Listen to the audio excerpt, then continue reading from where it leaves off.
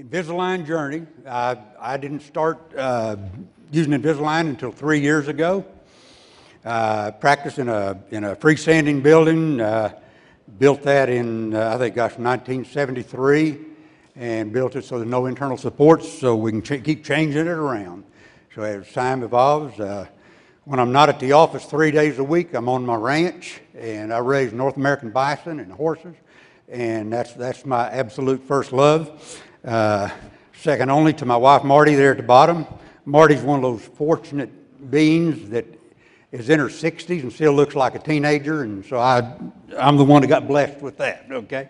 That little bison she's with right there, she had to bottle feed it and raise it in the basement of the house for the first 9 weeks, and they're easier to housebreak than a cat. He'd ride the elevator with us, he'd lay down in the kitchen and when Marty was cooking, and if I went in and got in a shower or something, he'd come in the bathroom and start grunting and going to tell Marty, I guess, that there was something wrong in there. But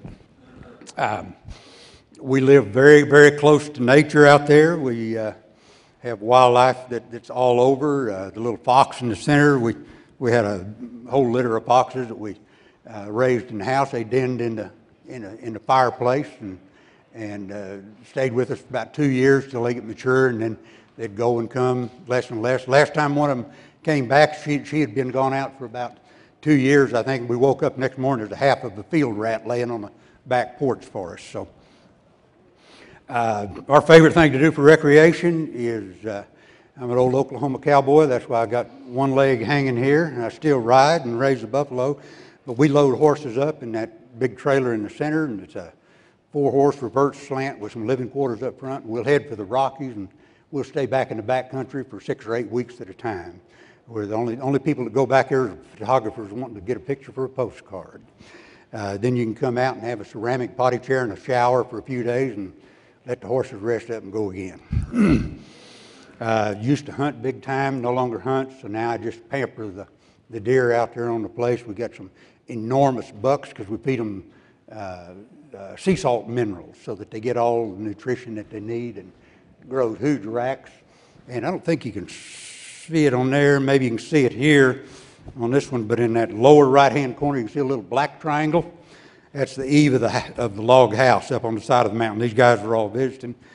If you look hard, there's a nice 6-point on the right, a somewhat nice 8-point on the left, but deep between them, back between those two trees, you'll see the big boy laying down. He's a 12-pointer with a beautiful, beautiful beam. It's been a 44-year journey for me. I started orthodontics at St. Louis in 1970, and we had to pinch every band. We had to hand make every band, solder it, weld the brackets on. Everything was 0 tip torque and angulation, so we had to put everything into the wire. It took us about 2 days to make the appliance for one patient, okay? So going from there to Invisalign has been quite a journey. I've loved every minute of it. Hadn't been a day gone by that I dreaded going to the office because I've continued learning the whole time. If it's been an orthodontic technique, I have tried it. We've tried everything through the years, from the very complex to the very simple. And the simpler you get, like Albert Einstein once said, if you can't explain something in simple terms, you don't understand it. My operative professor at Baylor years ago used to tell us you should never be the first to try a technique, but for certain never be the last. I went for about 14 or 15 years refusing to use Invisalign. 3 years ago, Gary Strange back here at the back called on me, and I sat down and visited with him, and I said, okay, I'm going to start doing it, and I'm going to become one of the best of the best as fast as I can, and with Gary's help, we've made it through that. One thing that's been fun through the years, bless their hearts, is there's 19 kids in county who've been patients of mine through the years. Michelle, the mother, was a patient of mine when she was in junior high school. And so if there's a technique in orthodontics, I have tried it on this one family, okay? Michelle, we did 4 bicuspids, full banded technique. And now the daughters and the sons we're now doing Invisalign with. So they have seen it all and have put up with me during that time.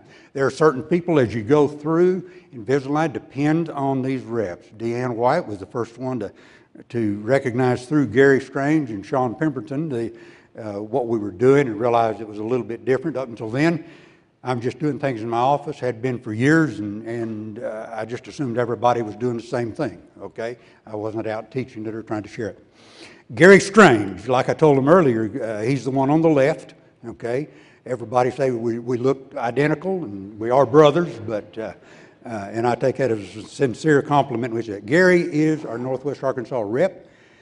Depend on these reps and support them. You cannot support your reps enough because of the fact that they can bring education right to your doorstep. And they do everything. One of the best examples for Gary showed up this morning at breakfast, and he handed me this notebook that's a complete guide to this meeting that we've got. It's got every event, everything in it, categorized in sheet protectors. I mean, this guy's awesome, okay? He takes good care of you. And so take care of them, and when they set up continuing education, go to it, okay? Sean Pemberton, our regional director, has been just as supportive of it. And he points out that all they can do is show us the path, and we're the ones that have to make the journey. Also, select your education carefully. The people, just by you being in this room and at this meeting, you're hearing some of these great speakers. They are absolutely awesome. Some of these speakers and some of these technical support for Align are the ones who have made the huge difference for me. But Invisalign versus braces is like comparing the past to the future.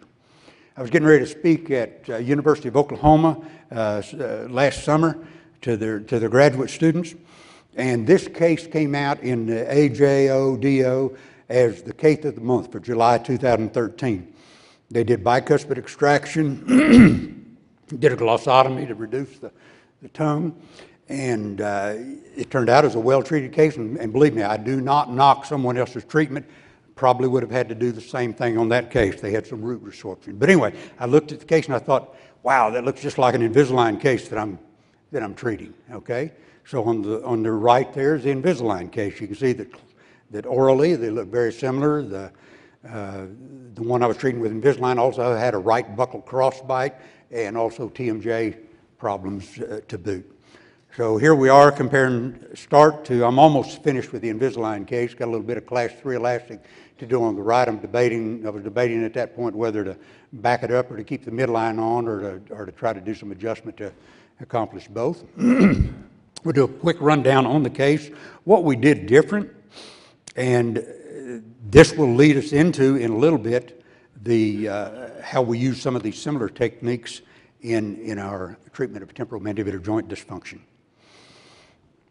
This is our initial ClinCheck on this patient.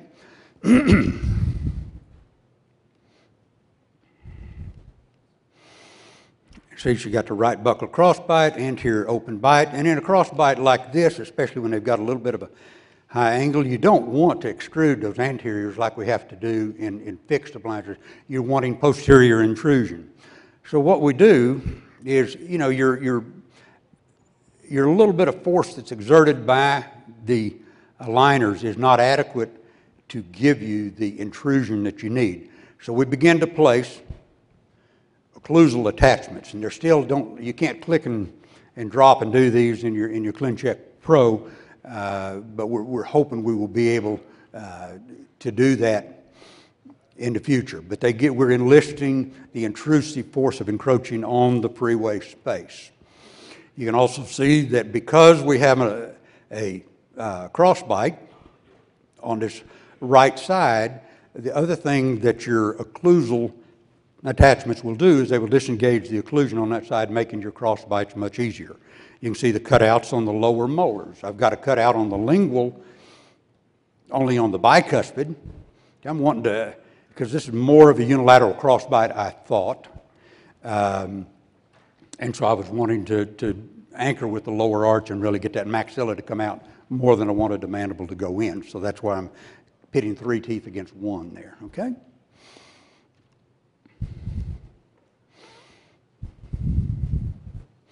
So now we're 16 months into the case. We're 32 aligners out of 42.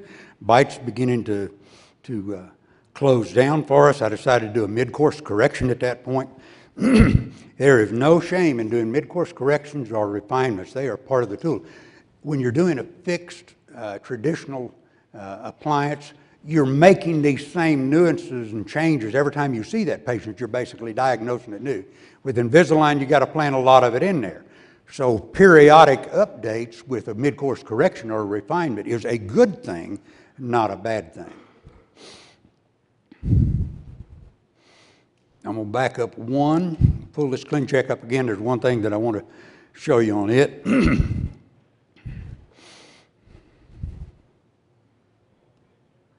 You also have to build into your ClinCheck, when you're using those occlusal attachments, you still build in the intrusion of those molars.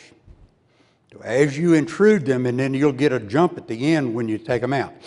Anymore, I will start them usually at about the third aligner because I want my ClinCheck to show me the occlusion on the first three, and then I'll usually remove them at or slightly before we get into the overcorrections.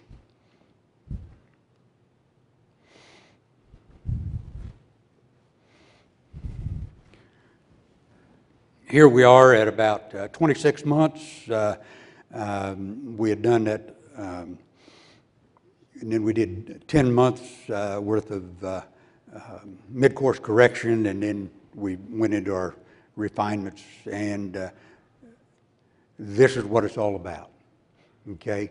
If you look in the first picture, she's not even smiling and showing her teeth. By the time we were at mid-course correction, she's beginning to show her teeth when she smiles. And then when she gets to the end, she was so proud of it that she break out in a big smile.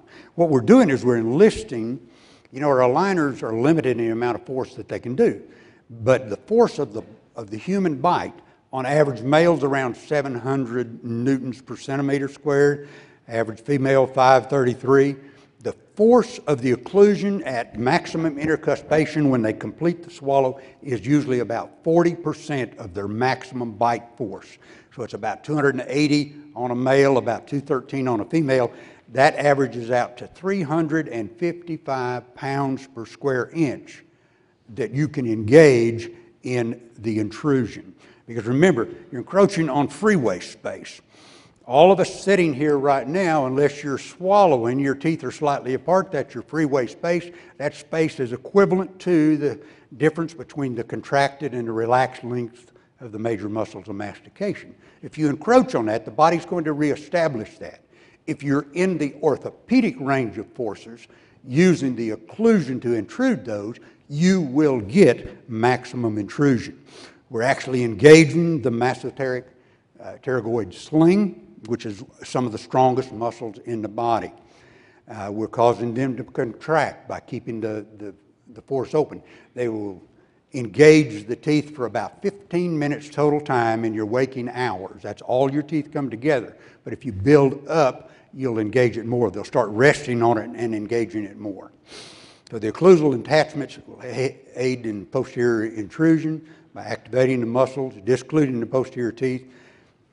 To instruct like they can't click and drop now into 3D, so we have to instruct them. I tell them to put 3 parallel 2 millimeter by 5 millimeter attachments on the occlusal surface of each of the teeth, and then I want them, the attachments, the long axis running mesial distal, and want all of them touching on their sides, okay?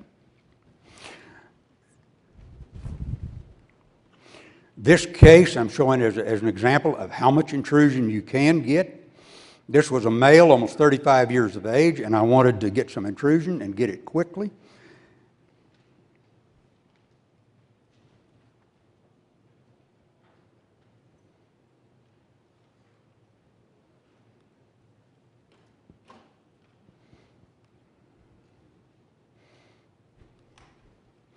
And so we actually have added the occlusal attachments both on the upper and on the lower. Now you'll notice that you have to still build the intrusion into your occlusion. And the beauty of putting them on the first and second molars is you can vary it as much as you want to. To start the case, only fill the ones on the second molar. So you're putting the entire occlusal force into an intrusive force on the second molar. As the case begins to progress, go ahead and fill the first molar. As you get further along in treatment, you can then start either filling them or not filling them according to the dictates of that case. You can even do it asymmetrically.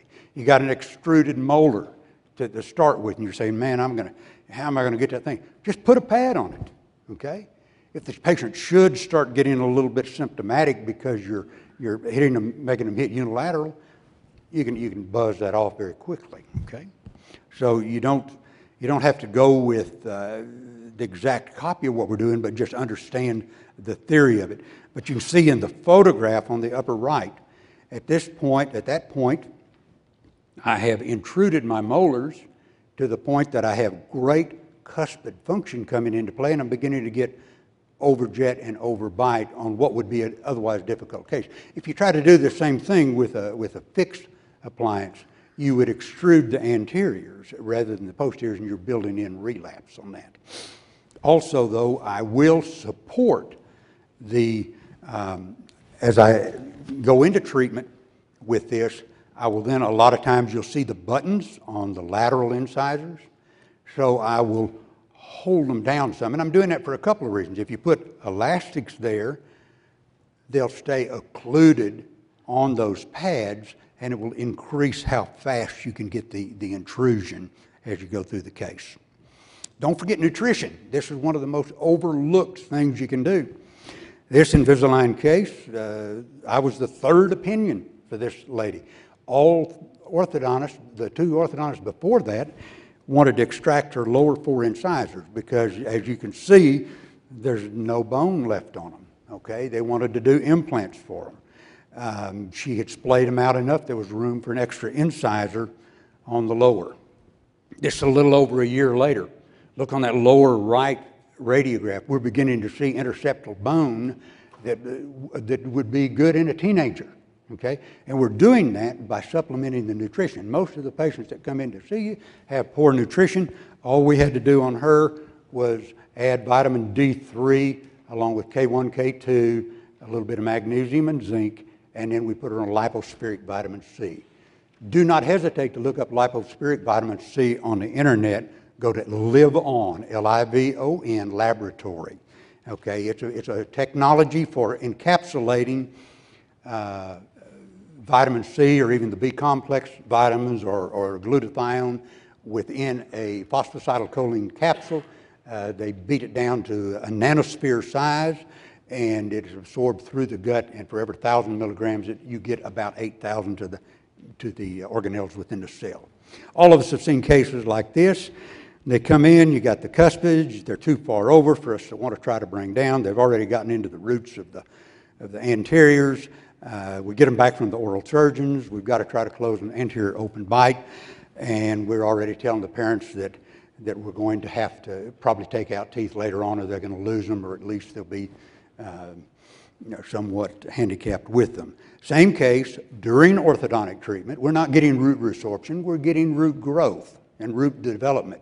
And all we're doing differently is we're supporting with nutrition, okay? Again, the D3, you can go to Biotech Pharmacal on the internet and buy their D3 Plus, and it has everything in it except the C that you need.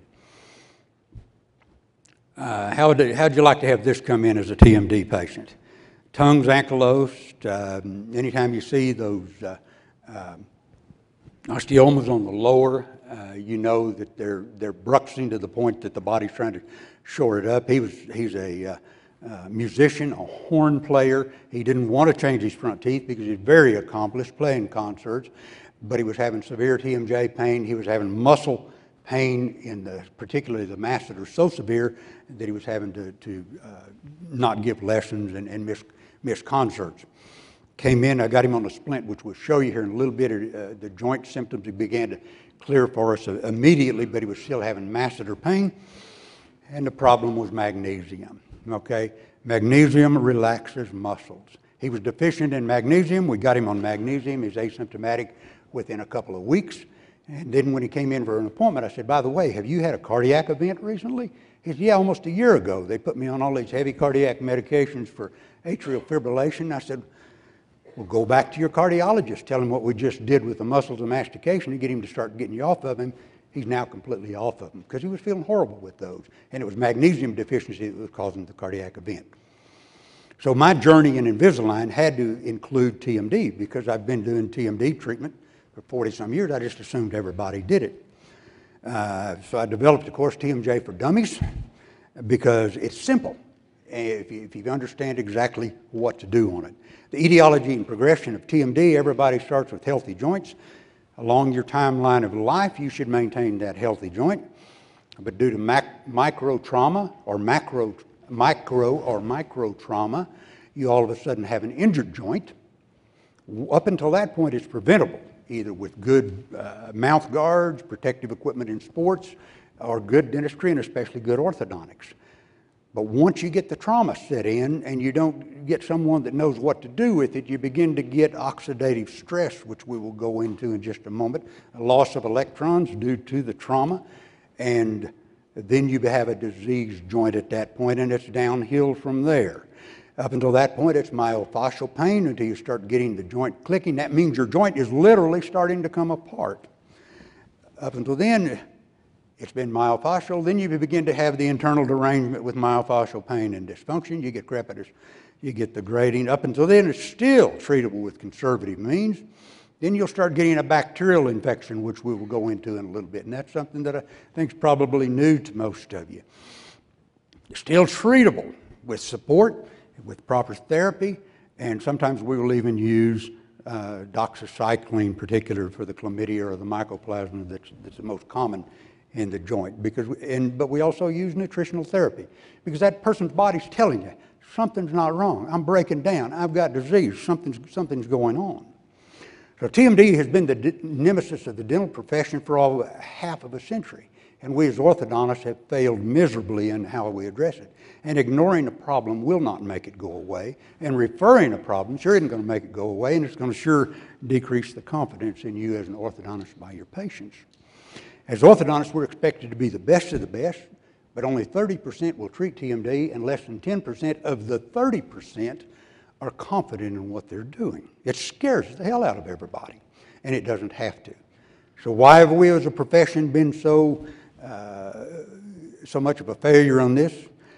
Probably a good example of why we have is the Technology Assessment Conference sponsored by the National Institute of Health on TMJ disorders came to the following conclusions. And they had specialists in the full gamut of medical and dental come in.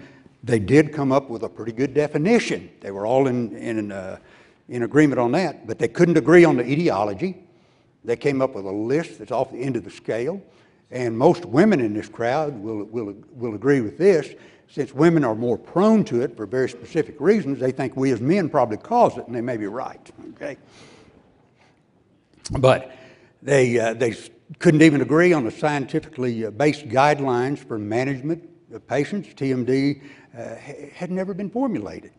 They did agree on one thing, and that was that even the name was not universally endorsed. So how are we as a profession supposed to do it? Just in the length of time that I've been in the profession, these are the names that we've gone through. When I started at Baylor in 1966, it was called Costin syndrome, after the ENT physician that originally described it in the early 1900s.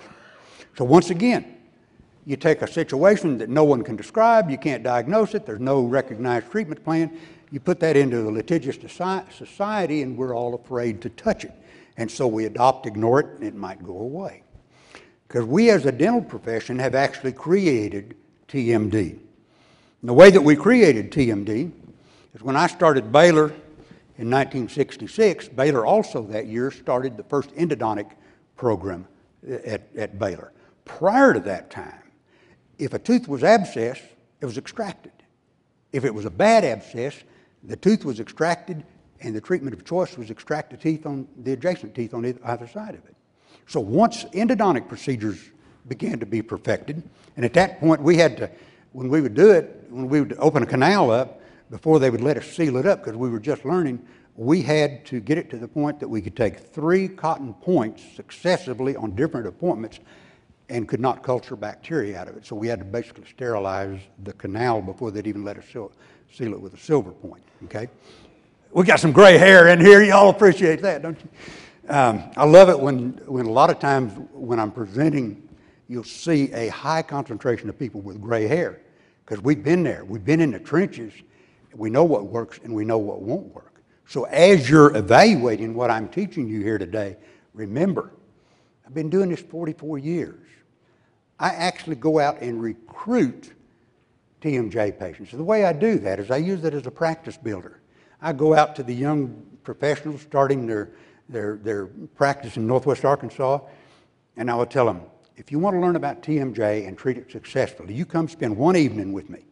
If you've done that, and I give you a certificate for it, then at that point, anytime you start a TMJ treatment, to limit your liability and to increase the confidence of the patient, you chart in your chart that you are working with that patient's TMJ problems under my consultation and guidance.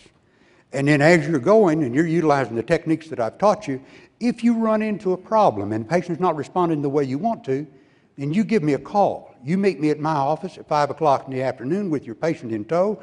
We go over it. If it's a minor little correction, I'll correct it after the patient's gone, and I'll make you out to be a hero in front of the patient. And then after the patient's gone, I'll tell you what I did. You finish it up beautifully. If it just happens to be something that's over your head a little bit, I'll commend you in front of the patient. Boy, doc got you over here at the right time. I will finish that treatment on that patient free, no charge, okay, on their TMJ treatment. Almost all of them wind up an orthodontic patient on the end after I get their TMJ treatment. So anyway, we created the problem because as we began to do endodontics, we began to save teeth that would have otherwise been lost to periodontal or fractures. We then began to develop all these phenomenal restorative techniques that make the average dentist look like a hero. And lo and behold, we were taking teeth that were worn due to normal function and due to abnormal function. We were restoring them to the ideal, and a lot of times they became the problem. Nocturnal bruxism, it plays a key role in it. I always put this slide up, and then I realized there's not a lot of people with farm backgrounds like I do, and they don't know what a cud is. But a cud, ruminants will eat, and then they'll regurgitate part of the vegetation that they've eaten and chew it like gum, and then they'll swallow it again and bring it back up. And so if this cow doesn't stop chewing her cud in her sleep, she's not going to get over her TMD. A few of the contributing factors, we could go on and on. We could list another 100 of them. But the 4 primary TMD factors that experience has taught me is nocturnal bruxism with posterior fulcrums, oxidative stress, bacterial infection, and then obstructive sleep apnea plays a big role. But nocturnal bruxism does not contribute to TMD without post-canine fulcrums. If a patient hits on a post-canine fulcrum and they cannot get to those cuspids, you have set the stage. In a male that has stronger musculature, they will break those teeth, they will wear the teeth off, they will cut the interior teeth off as they fulcrum into them. On a female, bless their hearts, there's the old double standard. One, their musculature is usually not strong enough to break and grind them off, so they will present for symptomatology a whole lot more than males. And then lo and behold, if they've damaged those front teeth at all or anything in the posterior, the dentist goes in there and restores it to the ideal and puts it in a material that they can't wear off. So they catch it from both directions. And besides, we men cause their headaches. Now, destructive forces with a post-canine fulcrum, normal physiologic function during bruxism is about 50 psi. When you hit a posterior fulcrum, you're capable of getting into 2,000 to 4,000 psi, and you're capable of doing that for 2 to 4 hours during your rapid eye movement phase of sleep. Bruxism starts as you get into the rapid eye movement phase of sleep. First, it's the movement of the eyes. That's where they get it. The facial nerve's activated by the reticular area of the upper brain stem. And there's some things you can do to help them on that. We don't have time to go into it today, but you can slow bruxism down. We know that the force range is that high because enamel is the hardest substance in the body, and to get wear facets on teeth requires 2,000 to 4,000 pounds. The forces are leveraged above physiologic limits. Remember from science, class 1 lever system. If I've got a big old stone I've got to move out of the buffalo pasture, I'll get a pry bar, I'll put a fulcrum under it, and I'll put pressure on the end of it, and I can move it, okay? What was it, who said one time, give me a fulcrum solid enough and a bar long enough, and I can move the earth off its hinges, off its axis. and which is possible. The jaw should never be a Class I lever system. It is not physiologically designed to do so. It is a Class III lever system. We got work to do. We got a pry bar. The fulcrum is way down on one end, and we're applying force coming up in the center. The way that relates to the jaw joint, the TMJ should always be the fulcrum, the jaw the pry bar. The work is being done with chewing between the teeth, and the muscles are elevating in the center. That's the weakest lever system there is out there. It is not made to withstand the forces of not made to withstand the forces of a Class I fulcrum system. Here comes your favorite slide. Our tech loves the sound on this one.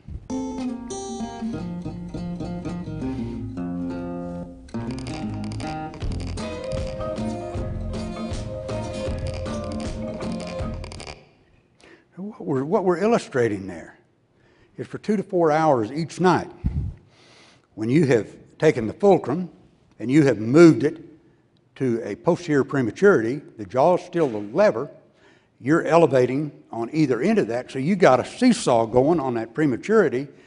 The jaw joint that is down is going to come apart. 96% of TMJ patients, the symptomatic side is the side that they put on the pillow. How many in here have a joint that clicks? Anybody willing to? How many of you is it your sleep posture side? If it is not the sleep posture side, you've had injury at some point usually. If it's bilateral, then you're usually a stomach sleeper. Occlusion is critical, but disclusion is absolutely vital, especially during bruxism. All the body needs in daytime is solid centric stops right and left. That's all it needs. It doesn't need disclusion during the day. It does need it at night, okay? Less obvious contributing factors is oxidative stress and resulting tissue degeneration, just like we saw in that one patient where the bone was being degenerated because of free radical production due to a traumatic occlusion. She didn't have severe periodontal disease. She had a mild case of scurvy, okay? Most heart disease today, when you get right down to it, is a mild case of scurvy. Major scurvy, like the ancient mariners, all the soft tissue starts coming apart and they're bleeding everywhere. In the human body, our DNA, we have the ability to convert blood glucose directly to ascorbic acid or vitamin C, but it has been, that genome has turned off. That's probably when God said he was going to limit us from 120 years down to 70 to 80 years. That's probably when he did it. We've still got the genome, as do all mammals except for the human, the guinea pig, and a few species of bats. And so we've got to be able to quench those free radicals. And to do that, you use antioxidants. And it can result either from excessively produced free radicals due to the microtrauma or macrotrauma, or it can be that a person just has a poor diet and they're not getting enough in, and that's usually what it is. Antioxidants very quickly quench radicals. And also we know that when a free radical has been formed and it is missing an electron in the outer orbit, it is going to try to steal another electron. If it can't steal an electron, it's going to share an electron, and when that happens, that's the beginning of adhesions in your temporomandibular joint on a molecular scale, and then it just crystallizes almost exponentially from there. Malocclusion will produce free radicals in the joint due to the excess stress. Tiny blood vessels are broken. Anytime you have bleeding, micro-bleeding, as the hemoglobin is oxidized and broken down, the iron produces additional ones. You get an inflammatory response, and we're going to sail through this. We're covering a full day's lecture in an hour, folks, and I apologize, but there's information you need to know, and if we need to answer a question on it later, we'll be glad to, okay? So once oxidative stress has set the stage for opportunistic bacteria, and then after they invade the joint, you can actually culture bacteria from the temporomandibular joint. 86% of the time, it'll be mycoplasma, right on down the list, okay? What's significant about Staph aureus is when you culture Staph aureus from a joint, it cultures out most of the time if there is an anteriorly displaced disc. So by the time the disc is anteriorly displaced, there's a high percentage of time where your oxidative stress is off the end of the scale and you've got a secondary staph infection in there. The presence of staph will a lot of times be related directly to the symptoms. Chlamydia and mycoplasma were found in 73% of the patients in their synovial fluid on patients presenting for temporomandibular joint surgery at Baylor Med School, Baylor Dental in Dallas, Dr. Larry Wolford's study. Now, in the area where I practice, Northwest Arkansas, if any of you have ever heard of Tyson Foods, it's a big poultry producer. And so we've got a poultry industry in Northwest Arkansas. So we've got a lot of birds, a lot of byproducts from birds, a lot of dust in the air. Chlamydia psittaci is a true zoonotic disease that can be transferred from animal to man. And we find that if people have birds as pets in their house, then we can culture out Chlamydia psittaci in most of their joints. Now, the presence of Chlamydia trachomatis and Mycoplasma genitalium indicates, and now you did not hear me say this, I'm not proposing this, but to some degree, some TMD patients could have a sexually transmitted opportunistic bacteria within the joint. Now, the concepts of adaptive discs, we're going to get into TM joint. Now, we've got to look at a little anatomy of significance. I've gone back and dissected a number of cadavers and when you look at the condyle disc assembly, it's not like we a lot of times picture in our mind this free-floating disc. It is bound down on the head of that condyle like you would not believe, and it's a chore to cut it loose on there, okay? And so when something tears that loose, it has to be a severe macro injury, or it has to be a micro injury with oxidative stress with or without bacteria to break down that fibrous tissue that holds that on there and allow it to come free in there, okay?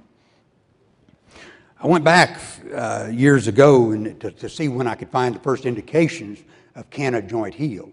There's a 1985 oral surgery textbook, particular paragraph that was describing, this is the paragraph describing the cadaver section above it there.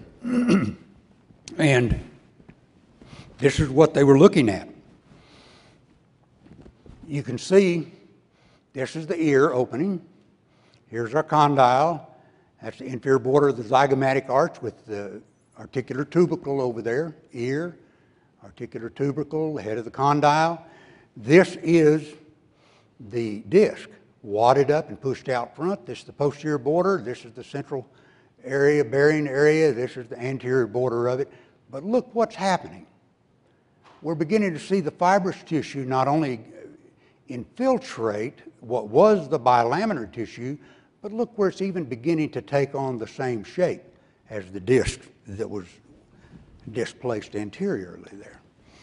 And I've been teaching this now going on 32 or 33 years, and fortunately I'm beginning to see now in some of the textbooks, this was out of Okeson's 6th edition, and what he's showing an acute anterior displacement. Here's that bilaminar tissue. It's still innervated. It still has a tremendous blood supply. You can see why they call it the bilaminar, 2 layers in there. Here's the disc with the posterior band, the anterior band, the central fossa of it here, and this would be acutely painful to this patient. This would be a 28-year-old autopsy specimen, and you can see here it's thickening, and you're beginning to get the fibrous tissue coming up. Here's the posterior band, anterior band, central fossa. This will be fibrosed down in here, again, due to the free radicals sharing electrons and beginning to cause the problem. This then would be a histologic slide of a joint with an anteriorly displaced. Look at the fibrous tissue coming in. Look how the blood vessels are beginning to decrease, and you're beginning to get a load-bearing tissue as opposed to a highly innervated, highly oxygenated tissue. This is what it would look like further on. Unfortunately, I haven't had any mothers that have agreed for me to sacrifice their kids, okay, and take these slides. So a lot of this is theory, but it's theory based on clinical practice of what I know that I've been doing for the past 40-some years. And we get the results. This is a fresh specimen. We're getting ready. We've got the calvarium off. This is the optic nerve. This would be the anterior. The eyes would be out here. The occipital lobe, spinal cord coming up. We're getting ready to cut this section of the petrous portion of the temporal bone out. This is what it looks like. This would be the lateral part of the skull. This is the cheekbone or zygomatic arch. Here's the ossicles of the ear down here. Here's our joint, looking at it from a superior view. This is the preauricular nerve. This is the old disc wadded up out front. There is your posterior limit of it. This new pink tissue is the new disc forming. So we know that it happens. Why doesn't it happen all the time? Why do we have to help it? It probably happens a lot more than what we realize. Those patients just don't present for treatment, okay? But patients that do present for treatment are needing help. The same forces that displace the disc cannot build that new disc until you reduce the forces on them.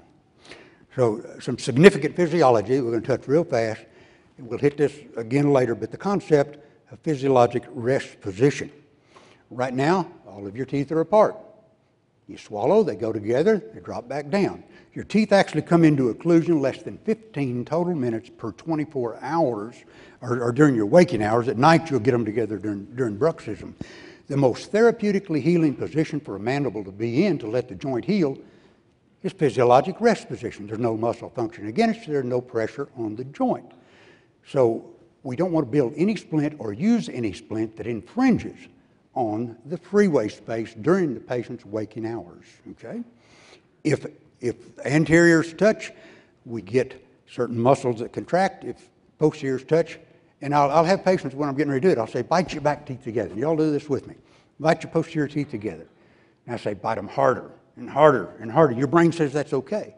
Now slide forward and put your incisors together edge to edge. Now tell yourself to bite hard on those. And the brain says, because the 6 anterior teeth send completely different signals to the brain than the posterior teeth. The posterior teeth said it's okay to bite hard. Anteriors say, we better not. You put them both together, the posteriors override and allow you to actually put more pressure against it than what you should. So in your start of TMJ treatment, the very best history for you to get is just our AAO form. Just order this from American Association of Orthodontists. It's self-explanatory and it will help you immensely. You've got a flow sheet in the handout. This is your Bible to treatment of TMJ. Look and read and take your time to go through this, because potential sources of headache, it gives you every one of them. And then you stress test the joint. I'm getting ready to show you how to do it. You're using primary site stimulation, one of the oldest orthopedic principles in the business. You're either going to get pain or not get pain. It tells you how you're doing it there. If you don't get pain, they don't have TMD. And that's very important, because I've had patients in the office with aneurysms or a carcinoma of the lateral border of the tongue with referred pain. And if I hadn't done that test and noticed, I would have misdiagnosed the case. If they have pain, this tells you exactly what to do, and we're going to go through that real quick. Primary site stimulation, you can use anything between the front teeth. For me, a leaf gauge. You can get them from Great Lakes Orthodontics. Make sure it's thick enough that they can't get a posterior tooth apart, because you're tripoding. You've got that between the incisors. When they bite, they're putting pressure between the incisors and they're loading the two joints. They start biting and relaxing 5 to 6 second intervals. Sometimes you need to do it for 5 or 10 minutes. If it hurts, the patient's got TMD. If it doesn't hurt, they don't have. If it doesn't hurt, then you need to figure something else out or refer them. If it hurts in the muscles, they have myofascial pain without internal derangement. And the way you tell that is when they're biting, after they've done this bite and relax for about 5 minutes or so, if they're biting and they say, oh man, it hurts, that can be either joint or muscles. When they release that pressure, if it's muscles, it go away. If it's still joint, there'll be a lingering pain. If they have if they have, where it's just myofascial and the pain goes away when they quit biting, all you have to do is build up their anterior disclusion. We do that with a very simple splint. The patient will, you know, if you look at a model and you see all these wear facets and angles that are cut into those anterior teeth, that patient spent a lifetime up to then making those. What dummy would go in there and just do an acrylic splint and then spend 45 minutes trying to grind it in? You don't have to do it. You do a 3 millimeter vacuum form down over the anterior teeth, cut it to fit the cuspid. You've duplicated every disclusive angle that patient has cut in to it. You're getting the exact angle that they need off the articular eminence. You're just adding some extra length to it. If they've really worn the cuspids down, put a little salt and pepper on the cuspid, build them back normal, and then do your 3 millimeter. So, and they wear it only at night. And if it's myofascial pain, 24, 48 hours, you've got an asymptomatic patient. So anterior disclusion jig, very simple to make. You only want the lower 2 cuspids to contact the plastic. Why? Because 65% of your proprioception comes from the 4 cuspids. It doesn't matter if you want incisor disclusion too, you can build that in. It's going to take a lot of extra grinding. My staff puts this in there. The ladies in my office can treat TMD better than almost anyone in this room, okay? And they do it. I do not have to do very much of this. They do it, and it's like cookbook. They can't understand why people have a problem with treating TMD. Then you give them the patient instructions, which are in your handout there, and don't take shortcuts. Everybody knows what this, the NTI, because I've gotten many patients in where this is the result of the NTI.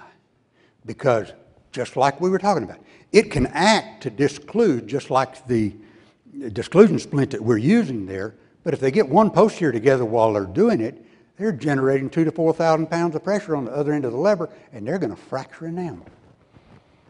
So primary site stimulation, if it hurts in a muscle, they've got myofascial pain. If it hurts in the joint and it doesn't stop, and sometimes you'll have them biting on that, and boy, they're sitting there in tears, okay? Because all of a sudden they've come in for help and you've got them hurting big time. So if they start hurting in the joint, stop the test. I usually will confirm it by just taking I take a cotton roll, cut it in half, put it between the second molars on either side, have them retrieve the mandible and bite down. You leverage the pressure off the joint. That proves to you, when they say you can't distract a condyle, that's not accurate. The first patient that you get in there where you've got that hot joint hurting and you put cotton rolls between the second molars and have them bite down, they say, oh, first relief I've had in months, you know. You realize what you have done. So we use a bilateral mandibular pivot. We use bilateral because the patients get so comfortable so quickly with this that a lot of them want to wear it all the time because they're scared to death they're going to get symptoms again.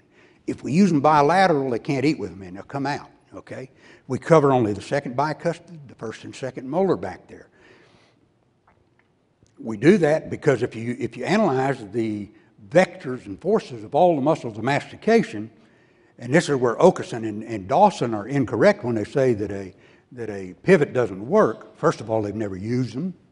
Secondly, the data that they're using is accurate if you're doing all the instrumentation through the mouth, measuring the pivot effect and the pressure on these appliances. But if you analyze it and you include the orbicularis oris, the orbicularis oris is this far from the pivot point we're using.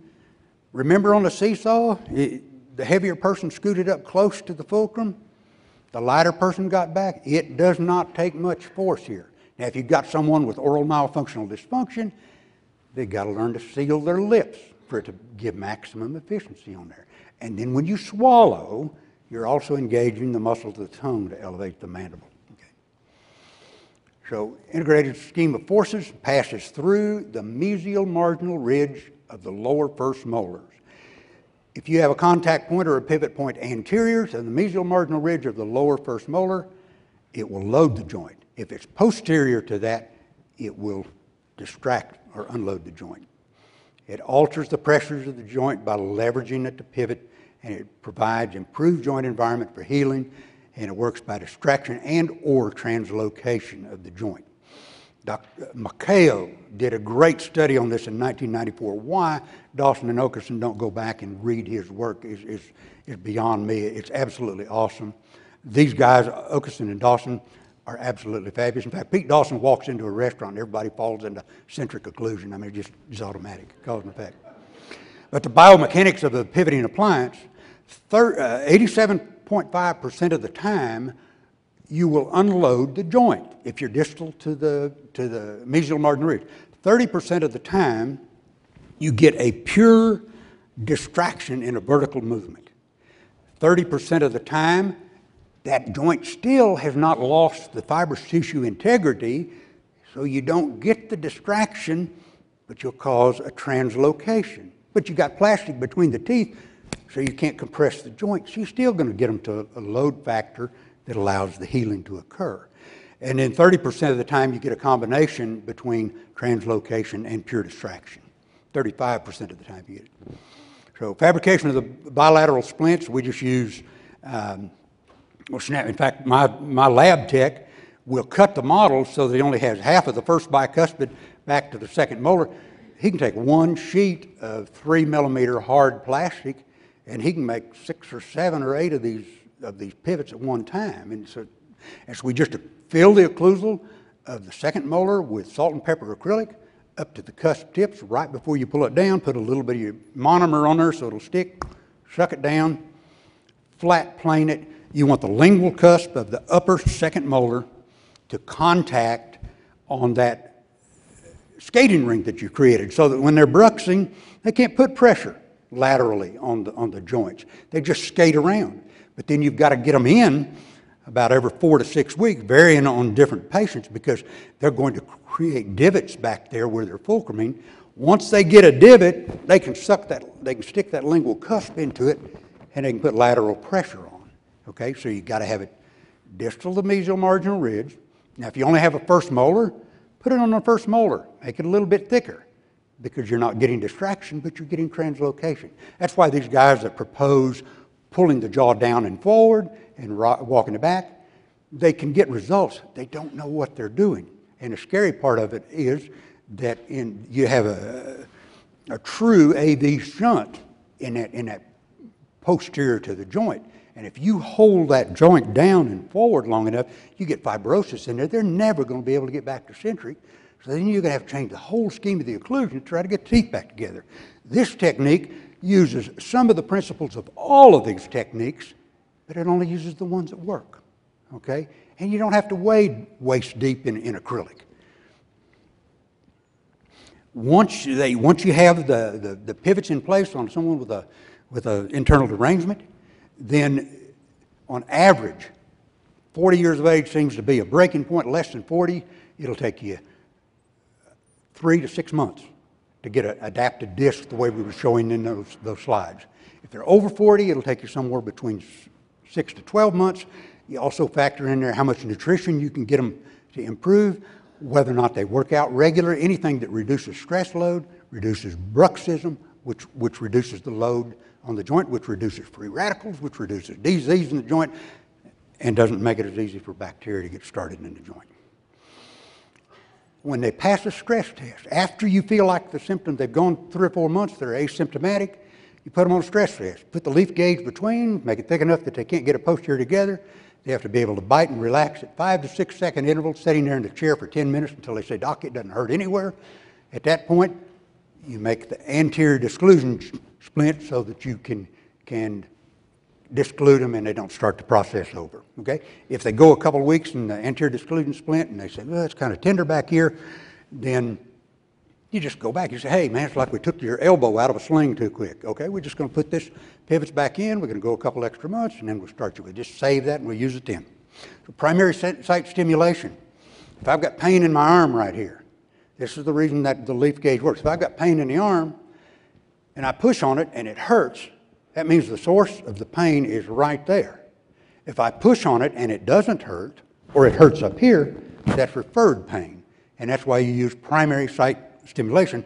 I think that dates all the way back to Socrates and Hippocrates and all those guys that didn't have all the modern conveniences of diagnosis that we have. Pearls for Monday morning at the office so that you can prove to yourself that this works. If you can, and you've got a TMD patient, build pivots in, okay? If you've got a patient in treatment and they start developing some symptoms, cut the aligner off distal to the lower first molars.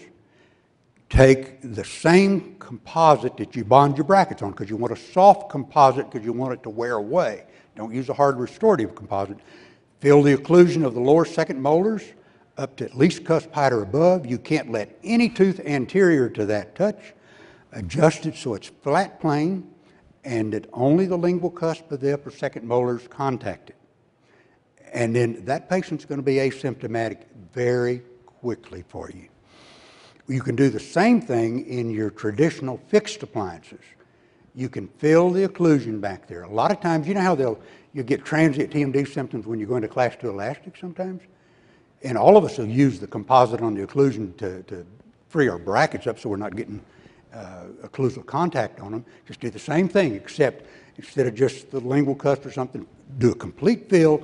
You want the lingual cusp to touch that skating rink and be able to slide 2 to 3 millimeters in any direction before it disengages from it. This is a real quick class 2. I've just kind of thrown this in. I love the Carrier bars for some of our more difficult class 2s. In fact, this is one of the adult Duggar children of that 19 kids and counting. Which would you rather treat, the case on the top or the case on the bottom? I'd much rather treat the class 1 case on the bottom, and there's about, I think on Josh, I think there was probably 4 months difference on there. And I go ahead and do the Invisalign, the ClinCheck and everything. We make the aligners. I throw the upper ones away, and we use the lower ones, and we have a cutout on the first molar. So sometimes if it takes 6 or 8 months, whatever you get to your class 2, depending on your class 1, a lot of times your lower arch is already lined up for you. This is what it does in the anterior. It also opens your bite, and a lot of times it'll go ahead and correct the midline for you. So which case would you rather be treating, the top one or the bottom one? Okay. So Carrier bars are one way to help you on your class 2. And at this point, it's been a great ride. 42 years practice, 2 years in residency, 44 years in orthodontics. Like I said, I absolutely love every day I go to the office. It's like playing, you know. I mean, I love it. We are in the very best profession out there. But to remain on that, you got to learn. You never stop learning. And you always question why. And you try to figure out why. Monday morning, when I go back to the office after lecturing this weekend, I will sign the papers for selling my practice and my office building. And I'm still going to teach, and I'm still going to stay and see. But it's a very emotional time. Each of you will hit that time. But I have loved orthodontics, and I love what I do. And I'm so thankful to have people that'll stay and listen to some old gray-headed, balding guy this late in the day when they can go play in Vegas. Okay? Thank y'all very much.